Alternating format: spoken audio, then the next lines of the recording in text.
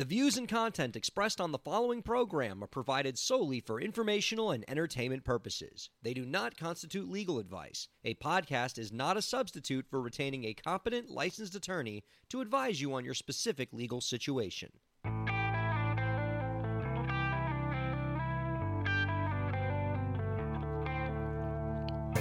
How's it going, everybody? Welcome to the show. It is time for Break the Business, where we empower indie creators and have some fun along the way. I'm Ryan Carella, and it is a pleasure to have you here this week, and it is a pleasure to be joined by my co-host this week, Zach Sloan. How's it going, Zach? What's up, Ryan? Man, I'm great. How you doing out there? I'm doing so great. It is so good to see you. Man, you look well coiffed today. The hair, just the spit curl, do you got product in there? What's going on? You look marvelous. Yes, I use a light pomade. I think it's a good time to let your listeners know that Break the Business is transferring. We're pivoting. We're now a fashion podcast. And so I decided to debut my new look of shaved and actually showered. Wow, you actually showered and shaved for us this week. That's how you know you must be excited for this particular show, and you have every right to be, Zach, because this is going to be a fun one. Our guest after the break is James Priestner of Rare Americans, the lead vocalist. There's a lot to like about this guy, Zach. I know you've been checking out his music. He does a lot of cool things in his career, and the songs, Zach, are so good. They're dope. In fact, if I have a playlist of just like indie artists I love, and I just added a full record or two of their stuff to that playlist because it's the one that we've got queued up today is one of my favorites. I'm pretty stoked. A lot of great stuff to like on the music side with them. The songs absolutely slap.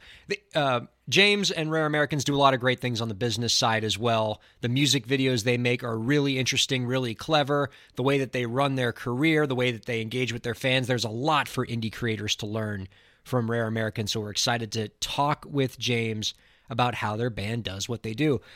I wanted to lay something on you, kind of a personal note. I wanted to get your thoughts on this before we get into the show this week, Zach. As a fellow nerd and a fan of all things nerd, I find personally I have a lot of trouble spending money on nerd things. I love nerd things, but like when it comes time to like put down the credit card on something, it's just hard for me. But I finally broke down and got myself my first capture card for streaming. And oh, cool. Yeah, like I have been streaming Xbox on the Break the Business channel here on Twitch, but I've only streamed Xbox because you don't need a capture card to run Xbox because Xbox works with computers and you can stream it over the internet. But right. I'm a big Nintendo Switch guy. Love me a Nintendo Switch. And you can't stream the Switch without a capture card. And I've been like talking myself into it for months, like get the capture card. And I could never get myself to pull the trigger on it because I was just like, it just seems frivolous. You can already stream Xbox. But then this Mario Golf game came out and the world needs to see me play this game poorly. I've decided. And so I've broken down, I've got the capture card, and now the Break the Business channel will be showing me doing some terrible Mario Golf during the week. Are you a Mario games guy? Have any of these games spoke to you? I don't have a Switch, but I'd say if I did, I mean, if you don't like Mario Kart, right, you have a hole in your soul. Accurate. I have seen some clips of Mario Golf, and it looks just like a good time. Whoever designs those games, hats off, man. They continually crush.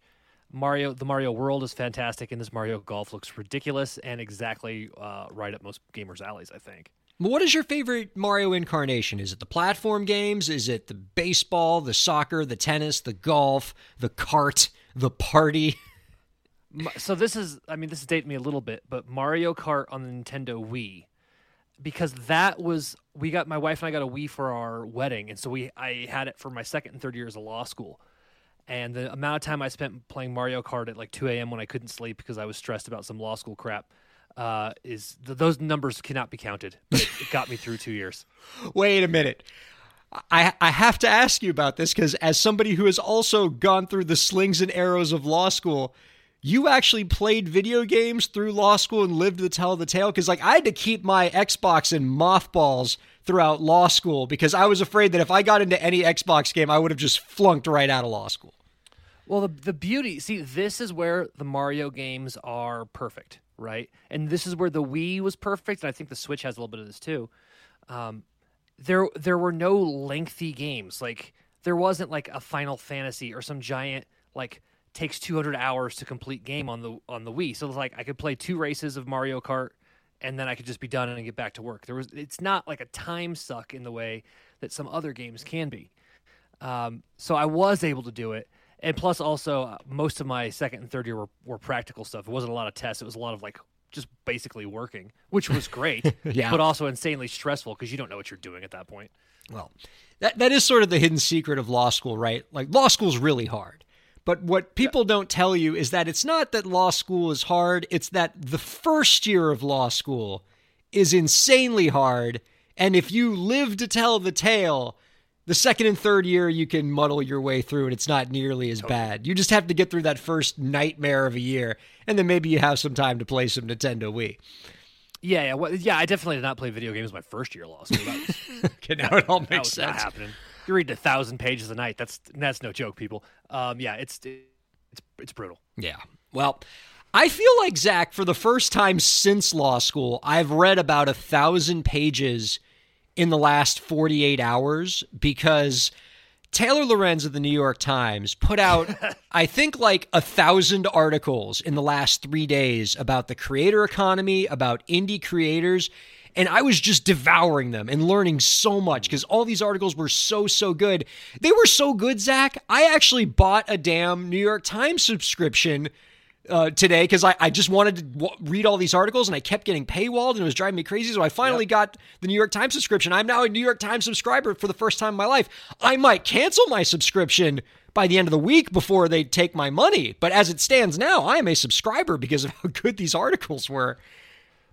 Taylor is prolific, yeah, to say the least. If you just open up her if you click on her name and it shows you all the articles she's written, the amount of stuff that I think indie creators should probably be paying attention to from her specifically is pretty high up there. Not that she's necessarily a music writer, but she's really in on like the tech and the business side of things, which plays right into the wheelhouse of what indie artists are doing right now. Absolutely. I mean, in terms of the two writers that I think every indie artist should just devour their articles the moment they come available are Taylor Lorenz, to get an idea of just the pulse of the economy, of the creator economy, and just the latest news, and then somebody like Sherry who's now kind of a free agent in terms of the stuff she writes. She writes on her own platform, Water and Music, and everything she writes, if you want to know about the tech side of music and VC and the newest developments and how they affect creators, she's the person to read there. And the thing about both of them that kind of makes me a little jealous and drives me crazy, Zach,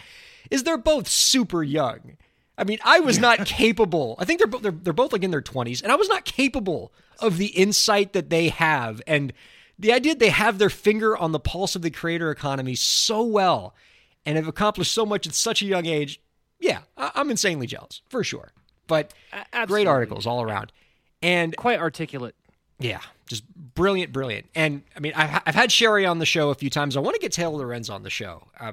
She's probably really busy right now because she's sort of having a moment because when she's not writing amazing articles that we're going to talk about right now, she's getting just sort of like inundated with like crazy idiots on Twitter who just like want to, say crazy idiot things to her.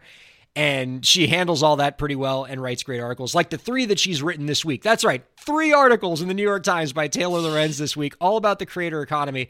First one I want to talk about here is that one she co-wrote with Mike Isaac in the Times, talking about Facebook and how Facebook is finding itself in a position where they've long been the leader in social media and one of the most powerful, largest web platforms, tech platforms out there, finding themselves playing from behind against upstart platforms like TikTok and YouTube and Twitch in terms of being an online content platform.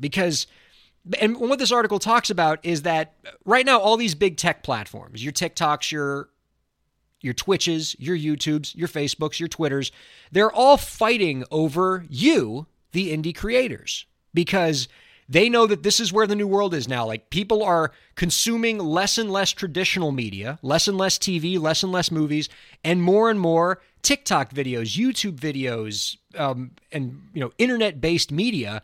And so there are all these platforms are trying to get the creators to come onto their platform. Make your stuff on YouTube, make your stuff on Twitch, make your stuff on TikTok. And Facebook, for the first time since they've probably been created, is in a position where they're behind in this regard because a lot of the creators, a lot of the folks watching and listening to this program right now have already kind of made their choice about where they want to be. They're on TikTok, they're on YouTube, because those platforms have already set up a lot of stuff for them to be a creator-friendly platform, whereas Facebook, despite how great it is still a social media platform. It's a place where you go to find out, to look at the new pictures your aunt posted of her new cat, and not the place where you would necessarily go to check out the latest, coolest indie creator, whether they're a musician or a podcaster or an actor or a comedian or anything like that. But that is a huge challenge for Facebook, as the article notes, because that's what people are doing now on media, is they're using it as a source for content and not just a social network. And so Facebook is behind here, and their platform is sort of in a position where they can't. There's sort of a block with their platform in the sense that it's really built to be a social network. It's not built to be the place where you watch stuff like YouTube and TikTok are. And so until they can sort of figure that out and figure out how to make their platform hospitable for creators, they're in a tough position.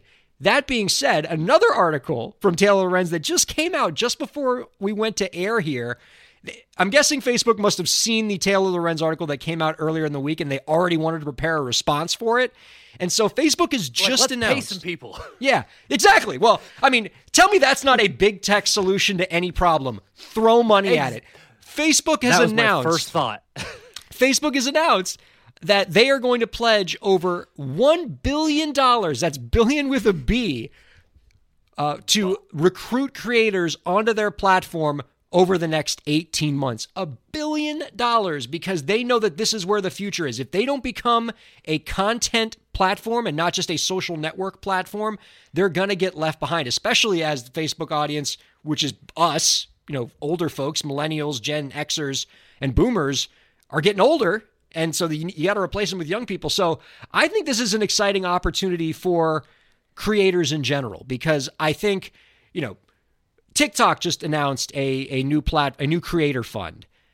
Twitter is creating incentives for its creators. And now YouTube, Facebook, all of them are trying to court creators like the folks listening and watching this program. And I think there's a lot of opportunity there as more platforms get into this game and are serious about making their platform hospitable for creators and not just social networking customers. It could mean real money and real advantages to creators. I think so. I am, as always with Facebook, though, skeptical about the longevity of these types of things, because it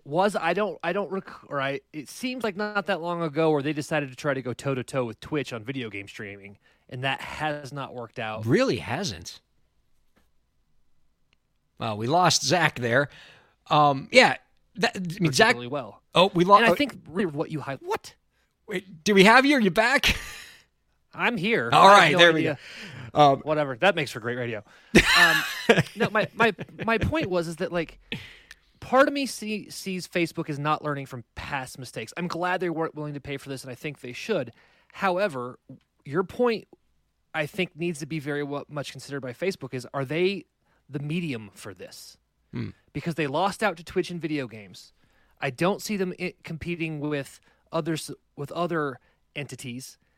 So, in a sense, are they, by trying to diversify, are they just going to alienate their core audience, and then this goes away relatively quickly? That's my big concern. So you think that Facebook could be hurting themselves with these efforts because they're trying to be something they're not? They are the platform to watch to see the pictures of your aunt's cat, and they need to just stick to their knitting, as my old professor used to say, and not try to be this content platform, because the platform is just not built for it. And the marketplace is not trained to see Facebook as a source for content. Facebook is the thing that people will, And maybe they just need, maybe they're in it, this is an attempt to overhaul that, but Facebook is the thing that people go to scroll by when they're killing time at the DMV. That's really what I see it. And I think also some people use it to actually keep in touch with photos, but that's taken up, that space is principally Instagram's now, which Facebook owns, so, whatever. But it's not a medium designed to sit there and watch. And I forget who said it, but it was somebody on your program who said the problem with Facebook Lives and stuff is it takes away your phone, whereas Twitch doesn't. And so, because people watch Twitch on their computer. Yeah. And so I'm wondering if Facebook's going to try to enter that space a little bit with this. I mean, don't get me wrong. I think this is good. I hope creators get paid. I'm concerned about the longevity of Facebook actually doing this. I also see an issue with the audience, right? We spoke about how Facebook's audience tends to skew older. And I think the sort of people that are willing to consume the kind of content that you watch on your phone, whether it's TikTok type content or YouTube type content, those people skew younger. So I'm wondering if there's just a mismatch in the marketplace here. The kind of people that Facebook would need to target with this kind of content don't even have Facebook accounts. So how do you get them to come to this platform, especially when they've already gotten themselves plenty addicted to Snapchat, to TikTok, and even to some extent YouTube and Twitch? Right. Facebook is, I think, frankly, for a lot of younger people, too slow of a medium, right? Things happen at a different pace there than TikTok, which I think is the pace of social media right now. And so I just don't see Facebook as a place to sit and watch for an extended period of time. Well, in the end, though, you don't want to count Facebook out in this sense. They're really damn big. And they got plenty of money, right? And there's always the scenario that if they don't like where things are going in terms of their platform being the right platform for young audiences, they'll just buy a platform that is. That's what they did with Instagram when they bought it for $1 billion, which was the steal of a lifetime when you think of what Instagram is worth now. But they could do that. That option's always available. Whatever the next cool hit platform is for young people, they're just going to swallow it up and make it part of their portfolio and drive themselves to creators that way. And certainly TikTok is, maybe ByteDance might be willing to part with that if Facebook ponies up enough money. But whenever you got that much cash, you can find a way to potentially thread the needle there. But it is an exciting challenge for Facebook. And I think it's an exciting opportunity for indie creators because I love the idea of all this big tech money coming in and just people throwing it at indie creators to get them onto their platform. And the fact that they're doing direct payments to the creators, or that they're proposing they'll be doing direct payments to creators who are producing things for Facebook, is a big deal, right? Yeah. Like, this isn't hypothetical money. This is you would be getting I say check because I'm old, but you know what I mean. You will get money.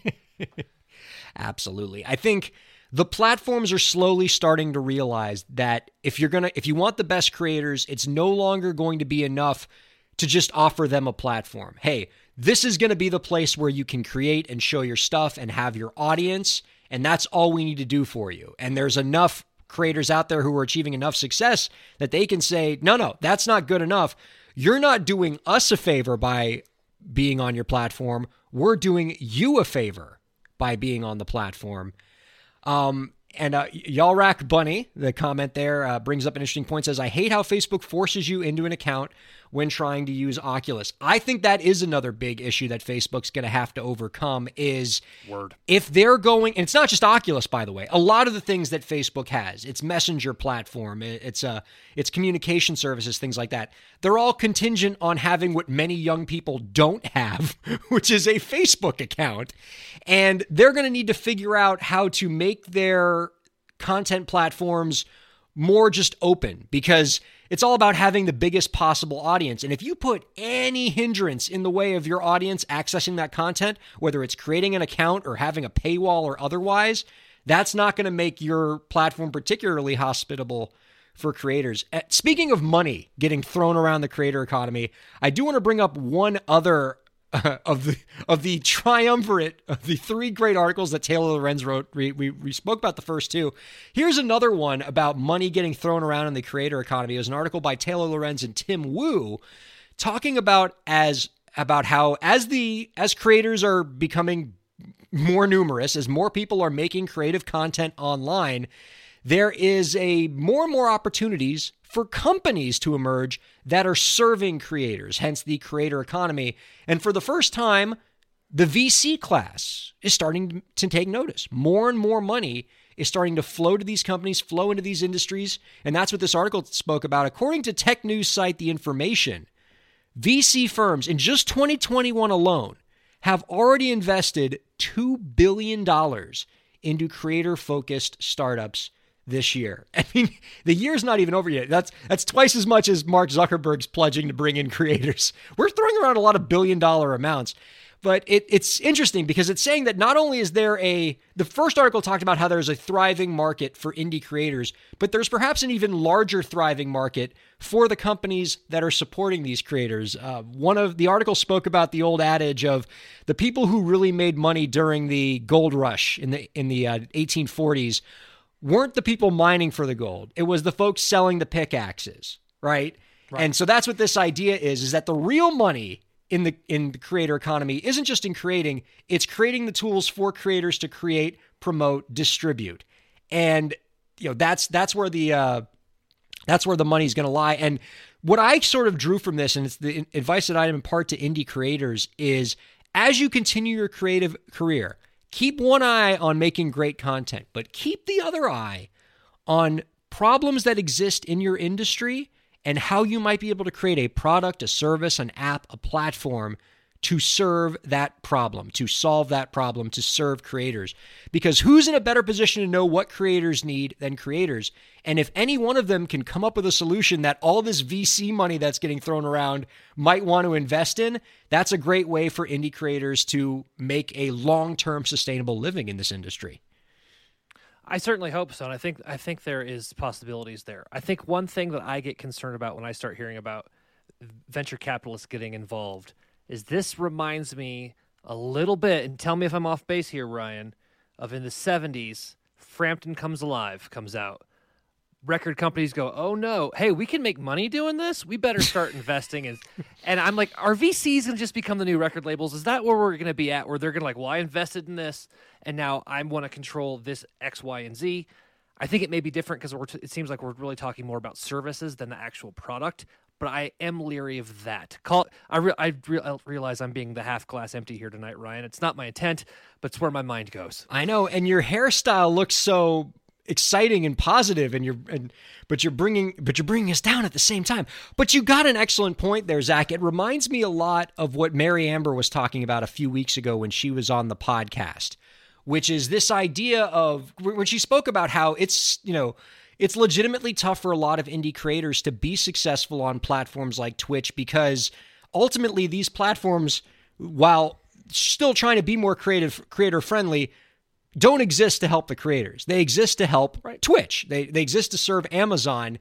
And so one of the things that she was opining about is as we shift away from the record label model and shift towards a new tech-focused, indie artist-focused industry, are artists just substituting one exploitative group of companies, record labels, for another exploitative group of companies, tech companies? Are VC firms just another parade of horribles that are creating an out of the frying pan into the fire situation for indie creators? So your concerns, I think, are well founded. Oh no, that's the answer I didn't want. I wanted no, Zach, you're wrong. That can't happen. Okay. I'm sorry, people, listeners. I'm trying to be positive. Look, I got a new song coming out on Friday. It's very happy. I don't know why I'm in a bad mood. You start talking about like Silicon Valley in the music industry, and I just get a little nervous. Well, I have a good point to add to that, but wait, stop everything. You got a song coming out, man? Oh, dude, I probably should have told you this pre-show. I was listening to an indie radio station a couple of weeks back. Shout out to Front Range Radio. And they were playing, it was the first day of summer, so they're playing all these different summer songs, right? And it was like, I was like, how come it's only pop, hip-hop, country artists? How come no rock artists have waded into summer songs? And so I was like, I'm an indie creator. I can make my own music, and in 2 weeks, or 3 weeks or whatever, I turned around a single and released it. So, oh my God. Comes out Friday. Oh my God, that's exciting! Congratulations! Yeah. So I'm so sorry I'm in such a bad mood. I wrote a song about summertime that I love, and now I'm over here just like raining on the parade, and it's my bad. I apologize. Okay, two things. First of all, I think we all want to hear this song. Can you send it to me? We'll play it next week. I want to, we all want to enjoy this particular work of art. Second thing, okay, to make you feel a little better about the rise of VC in the indie content game and how it might not be as horrifying as what we left with the record label-based industry, here's another way to think of it, okay? I often say to people, when they say to me, how do we make record deals less horrifying? Ryan, you've spoken for years about how you are skeptical of the record label model, how you have seen one bad record deal after another. How do we make record deals less scary? And one of the things I say is that all we would have to do to make record deals less horrifying is to make them look more like VC deals. Treat an artist like a founder of a company and give that artist similar terms that you would give a founder in a VC deal, where the VC firm owns a piece of the artist's career, the artist owns a piece of the artist's career, and they are treated as equal profit partners. And they, if they lose, they lose together. If they win together. That to me is a better model than what record labels do, which is definitely not an equal partnership. It's the record label wins either way because the artist, the way these things are structured, before the artist makes any money from royalties, and it's a really, really small royalty amount, those tiny royalties have to recoup the money that the label spends to make your record. And then only when that money is recouped, and it never gets recouped unless you're, Ed Sheeran, the artist never sees any money, but the label makes tons of money. And so it's not a VC deal, it's just a loan with really crappy repayment terms. And so if you're telling me that we're shifting from a record label-focused industry to a VC-focused industry, while I'm certainly not the biggest fan of investment firms, and I think there's plenty of room for exploitation there, I'm a lot more optimistic about that than where we came from before for creators. Well, and I think that is a point that's worth considering, right? Like I think about in your book when you talked about, you don't own your house, right? If you're an indie artist or you're an artist on a label, they own the house. Even after you're done with it, they own it. And it's and so the idea that maybe you could have a partnership rather than a ownership relationship, I think makes a lot more sense. I want to see how they play out because I'm in a bad mood today, and so apparently I need to see all the proof ahead of time. Apparently. But that is a silver lining, I think. If we can get into partnerships with people, that seems a lot better than into a traditional record deal or a 360 deal like we see today. And that's what I'm ultimately hoping for. I think that's the real pot of gold at the end of the rainbow for indie creators is as all of these new companies are emerging to serve creators, and as more money is getting into the creative industry, if VC firms and these companies that support creators see the creator not as a vendor, not as somebody to exploit, but as an equal partner whose contributions are of equal importance to the product that's being created as all the other people, the investors, the tech company, and that it's all one ecosystem and all those people can profit together, to me, that's the future of the industry. That's the only entertainment industry I can see where we actually create something that's sustainable, where indie creators can thrive. So that's, fingers crossed, what I'm hoping for. Man, when you put it that way, you give me hope, Ryan. Yes, that's all I want. A modicum of hope, because between that and your new song coming out, I figure that's going to give you a lot to smile about. Dude, I'm wearing a yellow shirt, not even my typical black shirt. But Ryan, you're bringing the hope to the indie creators out there. Thank you, sir. I have a feeling our guest after the break is going to make us feel pretty good too. We're going to take a quick one, and then James Priestner is joining us here on Break the Business. Do not go anywhere. Ryan Corella here. I hope you're enjoying the show, and I hope that you're getting a lot out of it. I do what I do because I care about creators like you. A lot. I've dedicated my career to helping creative professionals, entrepreneurs, and organizations move forward. I do it by hosting this program, and I'm also proud to do it in my legal practice. If you're a creative professional looking for solutions-oriented legal services to help you further your goals, I'd love to help. My firm RKPA does contracts, commercial law, copyright, trademark, and more. Visit rkpalaw.com to learn more. That's rkpalaw.com. Ryan A. Corella, PA, Miami, Florida.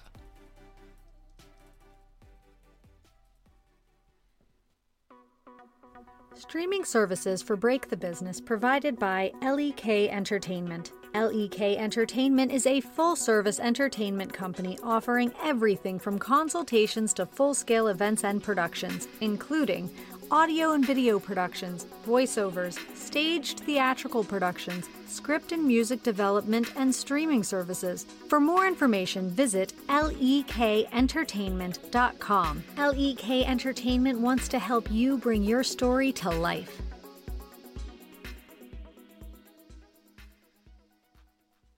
Thanks for supporting Break the Business. If you have a question or topic that you want us to discuss, email us at breakthebusiness@gmail.com. You can follow the host, that's me, on Twitter at RyanKAIR, and you can follow the show at the BTB Podcast.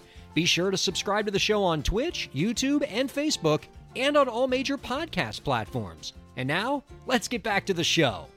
Welcome back, everybody, to Break the Business. We are on all major podcast platforms. We are on Twitch and YouTube Live, Facebook Live, and Periscope, and you can also find us on SiriusXM, channel 145, Slam Radio. It might be faster to tell you all the places where you can't find us at this point, but we're glad that you did find us. Let's bring on our guest this week. He is the frontman for Vancouver alternative band Rare Americans. The Billboard charting band and their innovative animated videos have over 500,000 subscribers on YouTube, and our guest is also a former professional hockey and tennis player. You can find out more about our guest's work by checking out www.rareamericans.com, and you can also check out their upcoming album, Rare Americans 3, Jamesy Boy and the Screw Loose Zoo, coming soon. James, thank you so much for being on the show with us. Thank you very much for having me. I'm going to give you one warning. I have my puppy next to me, and if she's had a long day here in the studio, so if someone comes in, my guess is she's going to bark. So anyway, she's very sleepy and a little grumpy, so I want to give you fair warning. Well, we have just one rule when it comes to pets from guests here on Break the Business, and that's we want to see them and hear from them as often as possible. So please don't feel self-conscious. Oh my God. Look at that. What up, dog? She's she's just taking a nap right now. Dude, Well, clearly, dog. what's the dog's name? Alfie. Alfie. Well, Alfie seems very engaged in the proceedings, just completely passed out on your couch there. Yeah. Gosh. Well, it's really great to meet you, James. We've been falling in love with your music over here before the show and just kind of falling in love with your whole story. I want to start with this, okay? I have read that your musical journey began with Sarah McLachlan and an ice hockey dressing room. And I know that sounds very salacious the way I described it, but can you tell us about this story? Oh, yeah, totally. I was playing in the Western Hockey League at the time, which is like the highest level of junior hockey in the world. So it's where the NHL drafts from.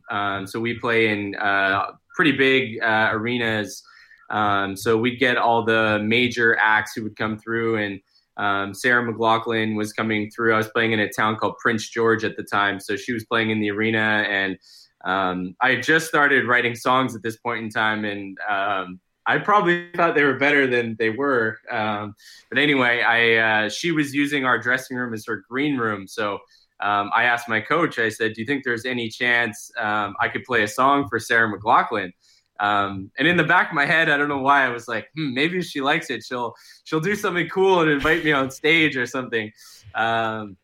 So anyway, next thing I know, I'm at Lilith Fair, and yeah. So anyway, my coach just went and asked her, and she was like, "Yeah, sure, bring him back right before the show or whatever." So, sure enough, I brought my guitar like right before she went on stage, and I was in her green room with her and her guitarist, and I just played to them a song on the acoustic guitar, and she was actually like quite receptive. She was really nice. She said like, she wasn't like, "Hey, I'm going to invite you up tonight," but.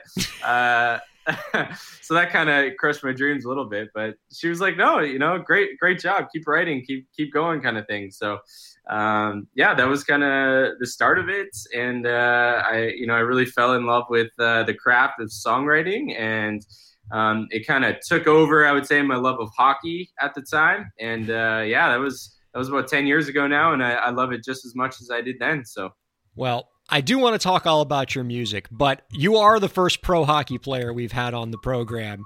And I feel like I would be remiss if I didn't ask you at least one hockey question as our official Break the Business hockey correspondent. All right.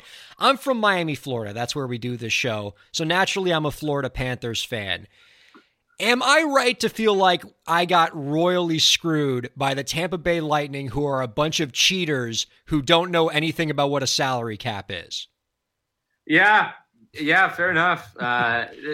Caps they're very perplexing in Major League Sports. It's strange. Like it changes all the time, and it seems like some teams play by the rules and others don't. Florida, the Panthers, one of my best friends plays for the Florida Panthers. Actually, his name's Kevin Connaughton. Yeah. So we grew up together. We played for years together. Ever since we were like 8 years old or something. So I think he just re-signed as well. So I think he's coming back for at least another year. Fantastic. All right, look. As a Canadian, as a hockey fan, like it has to drive you crazy when a team like the Montreal Canadiens, like hockey's in their blood. They've won. Oh, there's your dog. They've won more Stanley Cups than anybody. Like it has to be frustrating for a whole country to lose the Stanley Cup to a team from Tampa. Yeah, but the best players on Tampa are Canadian. So like, so you win either way. You know, dude, that's checkmate. Yeah. Canada is just so good at hockey. It seems like no matter which team wins, it's going to have a strong core of Canadian talent. And, Stamkos obviously kind of leading the way as a good Canadian boy. So, but I really wanted Montreal to win. They were such an underdog going into the whole playoffs. And I thought Carey Price, he was just playing so well that I thought that he had unshakable confidence. But Tampa is just the firepower in the offense of the team was just way too much. So unfortunately, I wanted it to at least be a competitive series, but it just wasn't, which is too bad. I thought they could, once they snuck out game 4, it was 3-0. Once they got to 3-1, I thought there was a chance if they could get it to 3-2, but it wasn't meant to be. Yeah. Well, I feel like it's hurting me from all ends here because like Zach Sloan is from Colorado, and all I remember from my childhood is the only Stanley Cup final the Panthers ever made it to. The Colorado Avalanche just throttled us, swept us in 4 games. So just like all around me, I'm just very frustrated hockey fan over here. I'm impressed that you're even a hockey fan. Being in Florida, it's not. It's probably not the average person's probably not their favorite sport. There's like 6 of us down here. We meet once a week. We have little meetings. It's great. Awesome. So we haven't had too many athletes / musicians on the program. Is there anything about being like an elite level professional athlete that inspired you in your music career? Any lessons from that life that you've taken into music? I think so. One thing for me is when you're an athlete, you practice so much. It's really about repetition. It's about playing games. It's about just repetition and really kind of winning at every level. That's just such a big thing in sports. You go from even as a kid, you're always kind of one-upping yourself. And I feel I take the same kind of mentality, I guess, with music. I feel that we've gotten better over time. Just the more times that we've been through just making albums, writing songs, producing songs. We've just really focused on doing it a lot over the last 3 years. And I think that's kind of the athlete's mentality in me is just to kind of keep going, do it as much as humanly possible. And, eventually if you keep kind of putting in the work and the reps, good things will happen. And I remember playing in bands, before that, weren't really doing anything. And I would be like, guys, we should be practicing 4 times a week. And people in kind of hobby bands, they look at you and they're like, what? Like, why would we need to do that? We know the songs. Like, why would we have to practice 4 times a week? And I'm just like, man, do you think like the best bands in the world are never practicing before they do tours, before they go albums, just because they know the songs? Like, no, like we got to work on our show. We got to, how can we do a better musical transition here? How can we get our singing tighter? We should be practicing 6 times a week. Like, that was just always kind of my mentality. And I remember just at the beginning, people looked at me a little bit sideways. It wasn't necessarily the typical musician's approach, I guess. I dig that approach, though. I like that idea a lot. I think the notion of putting an athlete's mentality into the creative process is just really terrific idea. I love the approach of it. I mean, Zach, would you ever consider taking an athlete's approach to creating content? Would you make like 6 rehearsals a week? Well, I'll tell you one thing that James said that resonated with me was the idea that practice, the repetitions for improving things. You're not just trying to learn the music, you're trying to improve upon it. But one thing I did notice, because James, I saw an article of yours or an interview with you that has an awesome headline of you trade your goal stick for the guitar. But you said something in that article that I thought was really interesting, where you said, past learning to drive and desire from sports, now songwriting feels like a ghost takes over your body. Do you still feel that way? Yes and no. I feel like it can happen at times where you just get really... you're obviously a songwriter, so I'm sure, you have this experience too, where at times you just get inspiration and it just takes you and it feels like the song just is kind of a gift to you or something. And it happens so quickly. But there's other times where I know every single time if I'm like, hey, I need to write a song, or I want to write a song, or if I'm given the opportunity to write for a movie or for something, I absolutely know more or less 100% of the time, if I say, hey, I'm going to put aside 5 hours here, I have developed the skill to be able to write a song. So I know that every single time I can come out with something on the other end. It's going to be to different degrees of good, of course. But I feel songwriting is definitely a skill that you acquire. But then, there are the times that happen where you do feel like a ghost or some inspiration from somewhere comes and just hands you this song on a silver platter. Even times where I always keep my phone next to my bed and I could be falling asleep and, literally one eye shut and bam, a melody pops into your head or a concept or a song title or one line or anything. And you're like, where did that come from and why? So you take out your phone, and I always make a habit to record the voice memo or write down a lyric or whatever. And you come back to it. So I think it's a little bit of both. But the one thing I really don't like, I would say this is more of my athlete's mentality, is I really can't stand when I hear artists or creators and they're like, I can't do anything. I'm just not feeling inspired. And weeks could go by of you not feeling that spark of inspiration. And I take more of the Nick Cave approach, I would say, which, he's like, man, I treat music like it's my job, because it is. And I come to my piano in my studio and my writing spot every single day. And I work for whatever, 8 or 10, 9 hours a day. And I go in there with a good attitude and see what I can come out with every single day. And I feel like that's always been the way that I like to work. And I think that if I just waited around for weeks at a time for that ghost kind of situation to happen, I'd probably write 5 songs a year. And that's never been what I wanted this kind of project to be about. So, everybody's different, of course. And I also think that you do need breaks sometimes to get away and have some experiences to come back with a fresh perspective. But at least for me personally, I feel like I like to come every day and kind of put in my time and see what I can come out with on the other end. Well, speaking of the things that you come out with, in addition to the songwriting, which obviously the songs are awesome, one banger after another.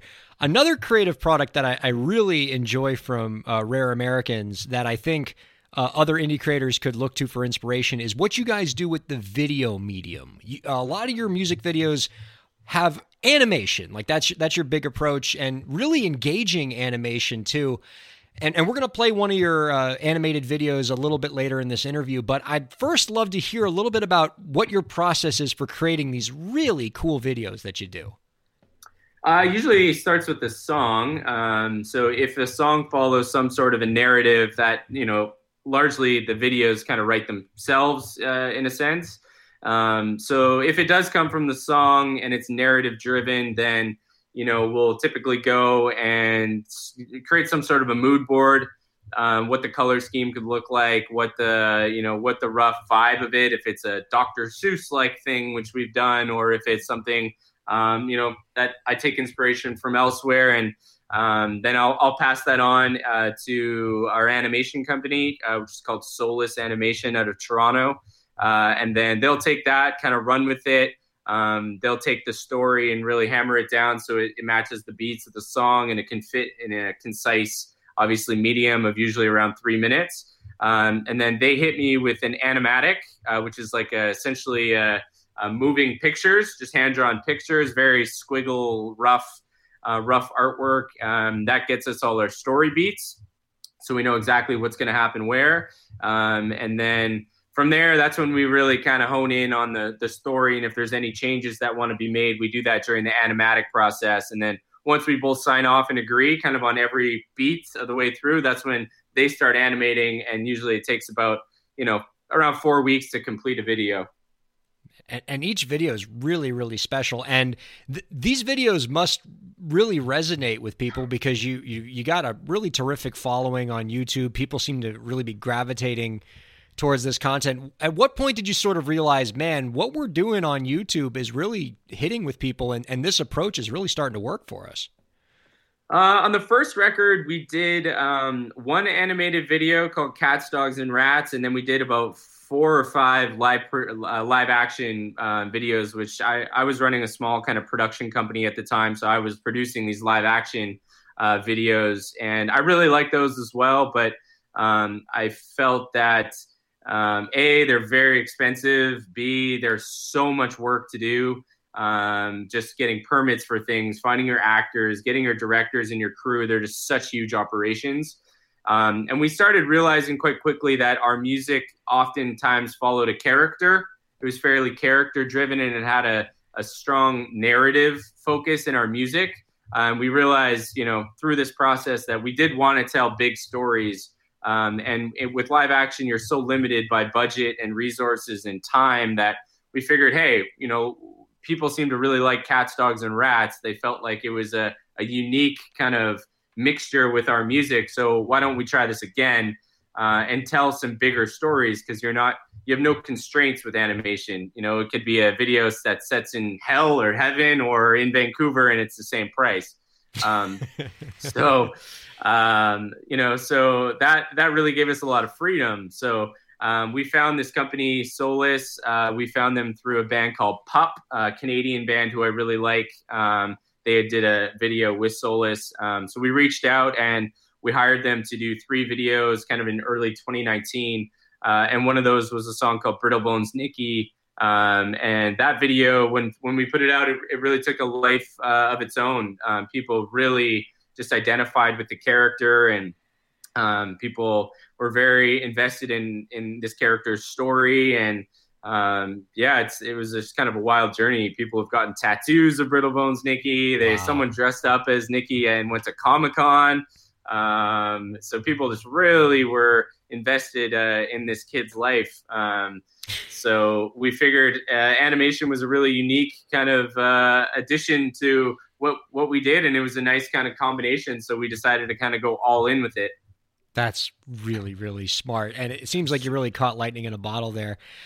Before we play that, an example of these really cool animated videos you do, and we're going to play the video for your song Baggage a little bit later, I want to talk about another thing that you do that I really like. And you guys seem to have a PhD in fan engagement. One of the things that I really dig about what you do are these weekly Zoom meetings that you're doing with your fans.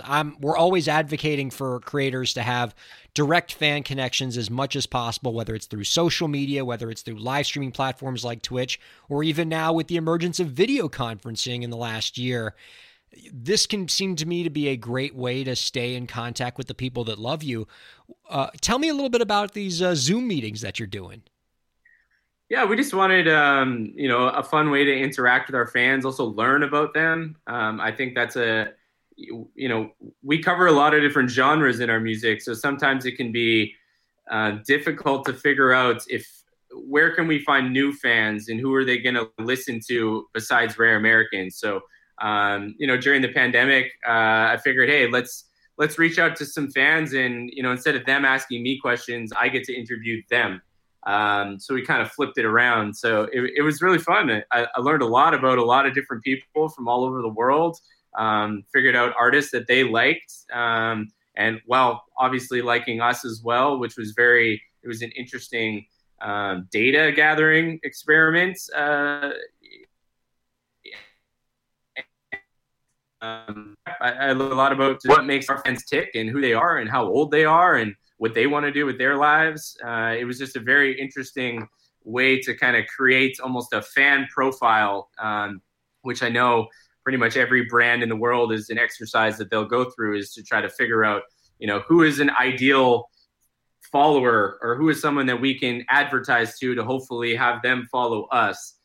So I think the more you know about your audience, the more effective it can be in trying to target them to try to grow and get new fans.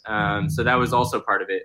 I dig it. Our guest is Vancouver band Rare Americans frontman James Priestner. His new album, Rare Americans 3, Jamesy Boy and the Screwloose Zoo's coming out soon. Check that out. Here's what I would recommend. Here's the proceedings that I'd like to do here, James. I'd like to go ahead and play your video now so that the fans can check out the really cool stuff you guys are doing with animation. We're going to play Baggage.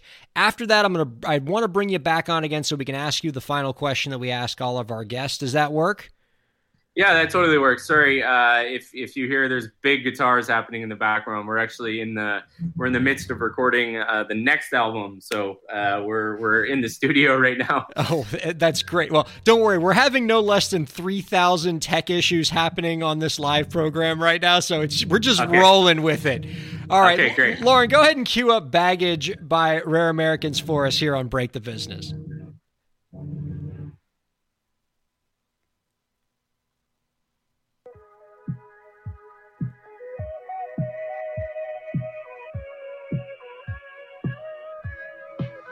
You said you're having strange dreams. Are they good or bad or both? Got a head full blurry thoughts, babe. You living with the ghost in a big house in the country. Too much space and you feel trapped. Thoughts go bouncing off the walls. Got no one there to watch your back. Should we start loving? Give this a try. You got baggage, but so do I. You got baggage, but so do I. Let's give it a try. B-A-G-G-A-G-E, get off my back, you're killing me. Get off my back, get off my back, get off my back. I'm breaking free, I'm breaking free. I'm breaking free,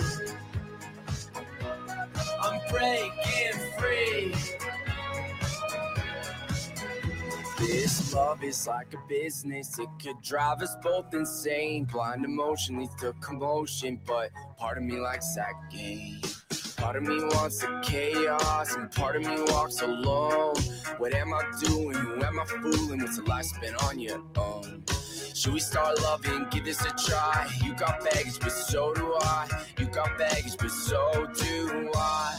Let's give it a try. B-A-G-G-A-G-E, get off my back, you're killing me. Get off my back, get off my back, get off my back. I'm breaking free, I'm breaking free.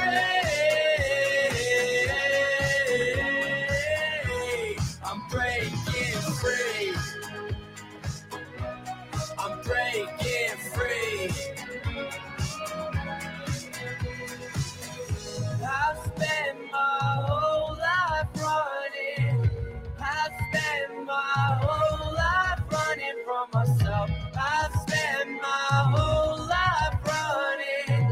I've spent my whole life running from myself. B-A-G-G-A-G-E, get off my back, you're killing me. Get off my back, get off my back, get off my back. I'm breaking free, I'm breaking free.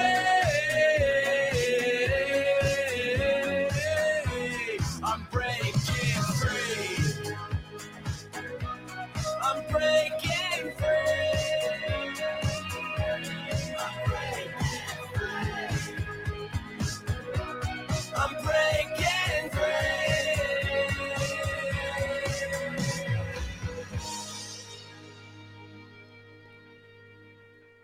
That was Baggage by Rare Americans here on Break the Business. Woo, my goodness. So that song absolutely slaps. And that video was making me feel all sorts of feelings, James. That was absolutely tremendous. Thank you so much for letting us play that here on the show. Sure, yeah, that's actually a true story. That's an exceptional video. Yeah. The whole video is actually a totally true story. No kidding. I mean, just really powerful stuff. I encourage our viewers and listeners, go to rareamericans.com, go to the Rare Americans YouTube page, subscribe to it, and check out all the really terrific video content this band has. It's really something special. Before we let you go, James, and it has been an absolute pleasure speaking with you this week, we want to ask you our final question.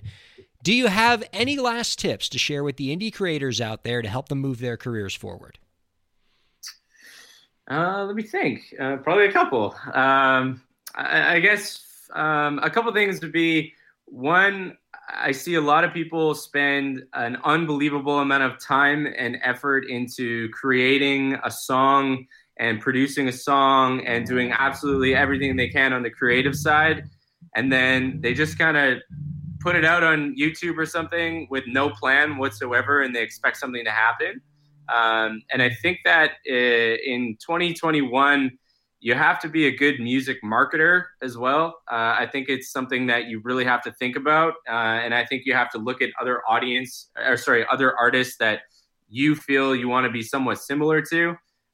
One thing I've noticed is artists that really stand out are professional marketers. If you see someone like Oliver Tree, whether you like him or you don't like him, he gets your attention, and you can't not be kind of captivated by what he does. He makes you listen to whatever he puts out.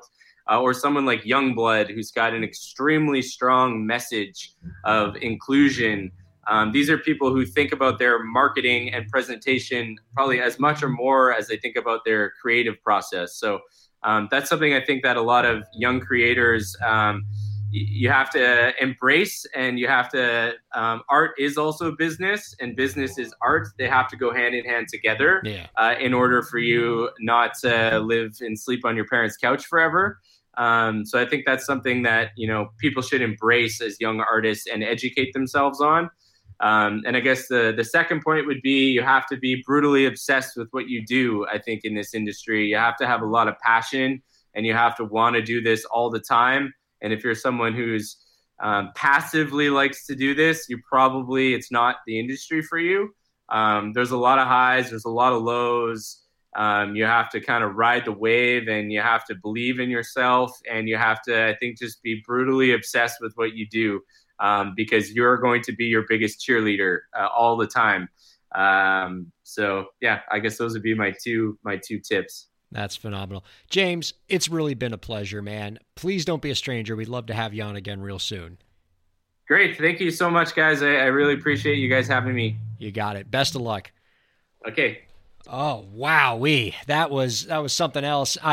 I feel like I can run through a wall now, Zach. I mean, just, having an athlete sort of speak to me and motivate me, it makes me want to just, be a lot more motivated about my own career and have a 7 days a week, always be working mindset. Yeah. I'm still taken aback. That song and that video are incredible. Really? Like, if you weren't able to watch that, go watch that. That may be one of the best videos I've ever seen. Yeah. That's impressive. It's really something else. And I love the idea it's a great song. Like, I'm not saying the video, it's great. Yeah. And I love that, like, one of the things that motivated him to pursue this medium is cost, right? Like, music videos can be very expensive, and he was able to use animation to keep his band's production costs down and create a video that really is something powerful. I mean, it's really, really great. So our guest next week is going to be Tommy Stalknecht from the CEO of Single Music, and comedian Chris Gethard is going to be joining us on the 28th. My thanks to you, Zach. Our thanks to LEK Entertainment for putting this show together. Thanks to Slam Radio. Always a pleasure, folks. Thank you all for checking out Break the Business. We're going to see you next week.